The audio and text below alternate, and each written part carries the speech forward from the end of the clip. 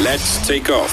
Bongani and Nala on Radio 2000. The Center for Social Change from the University of Johannesburg and the Human Sciences Research Council published new research briefing on the public's willingness to take the COVID-19 vaccine. We've had numerous conversations around COVID-19, the vaccine, are you going to take it, are you not going to take it? So they've gone out and done the research, and they're going to explain the findings from that research. On the line, we've got Professor Carin, Associate Professor at Center for Social Change at the University of Johannesburg. Good morning, Professor. Welcome to the show. Good morning. Thanks for having me. Professor, what was the aim for the research? Why did you guys go out there and do this research? So, UJ and the HSRC have been running the COVID-19 democracy survey since April last year. Yeah. And the reason that we've conducted several rounds of the survey is to understand the opinions and experiences of South Africans as the pandemic unfolds. So what this allows us to do is kind of take the temperature at different points to find out what people are thinking and doing around a various range of factors. And in this latest round, in round 3, we did ask a question about the willingness to take the COVID-19 vaccine. And then 67% of adults say they will definitely take or probably take the vaccine if it's available. If you had to break that down, for example, with race, was it more black people that will take the vaccine? Was it more white people? And does race play factor in people's decisions on the vaccine? So absolutely, what we found is that 2/3 of people, 67%, are willing to take a COVID-19 vaccine. Now, when we look at that by race, there are some interesting findings. We found that black African adults were slightly more likely to take a vaccine than in comparison to white adults.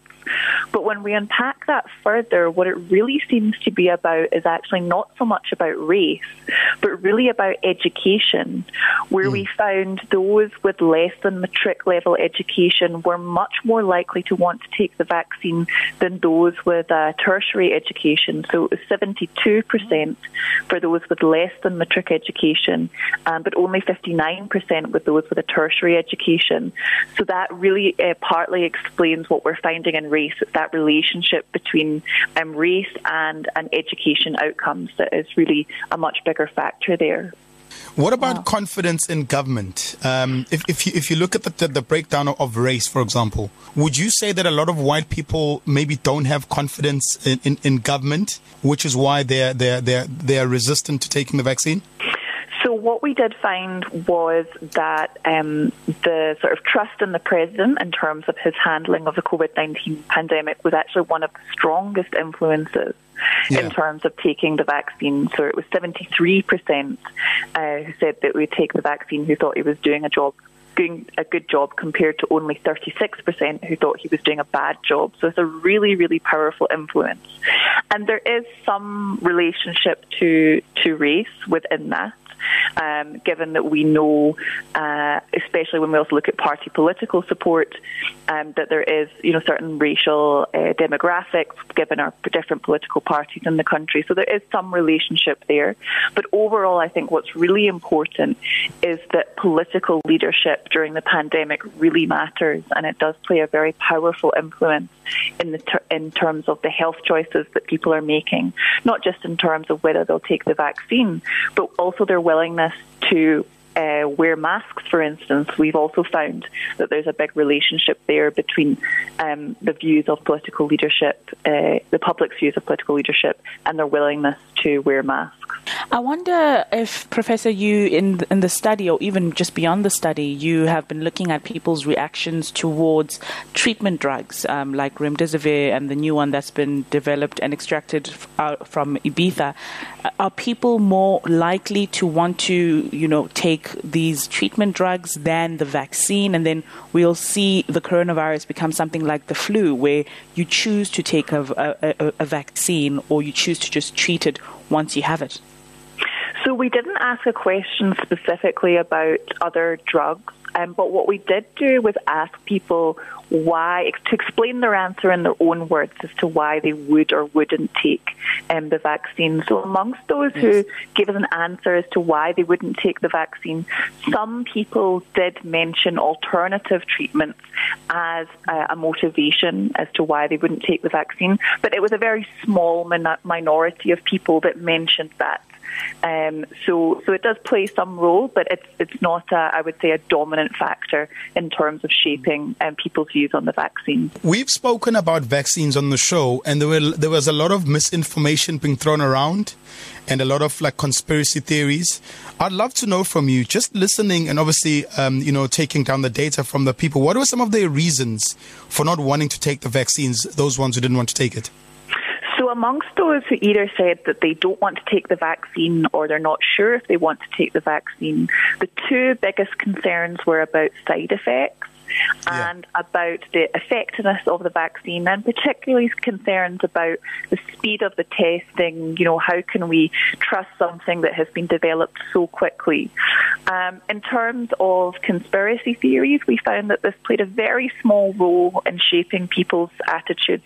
Less than 10% of people gave a kind of conspiracy theory-related answer to explain why they wouldn't take the vaccine.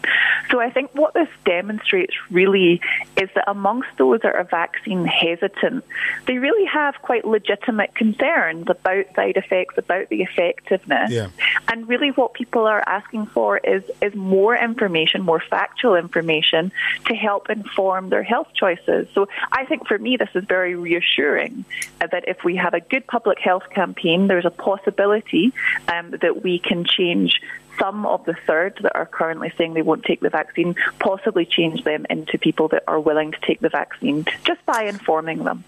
So basically people just want information, and if they get the right information, they'd be more than willing to take the vaccine.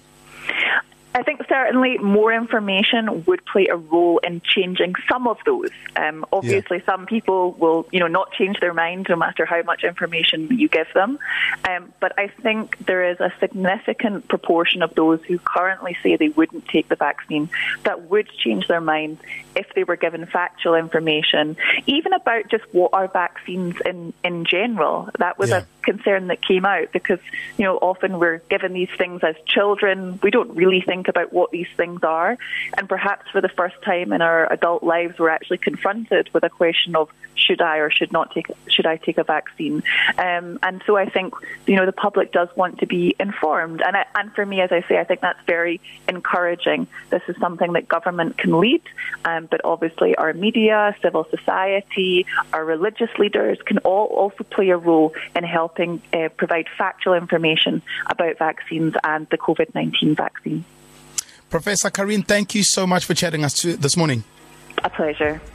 That was Professor Carin, Associate Professor at Center for Social Change at UJ, talking to us about a study that they've done where it proves that 67% of adults in the country would probably take the vaccine. It's available. Weekdays, 6 to 9 a.m. with Bongani and Nala. Let's take off.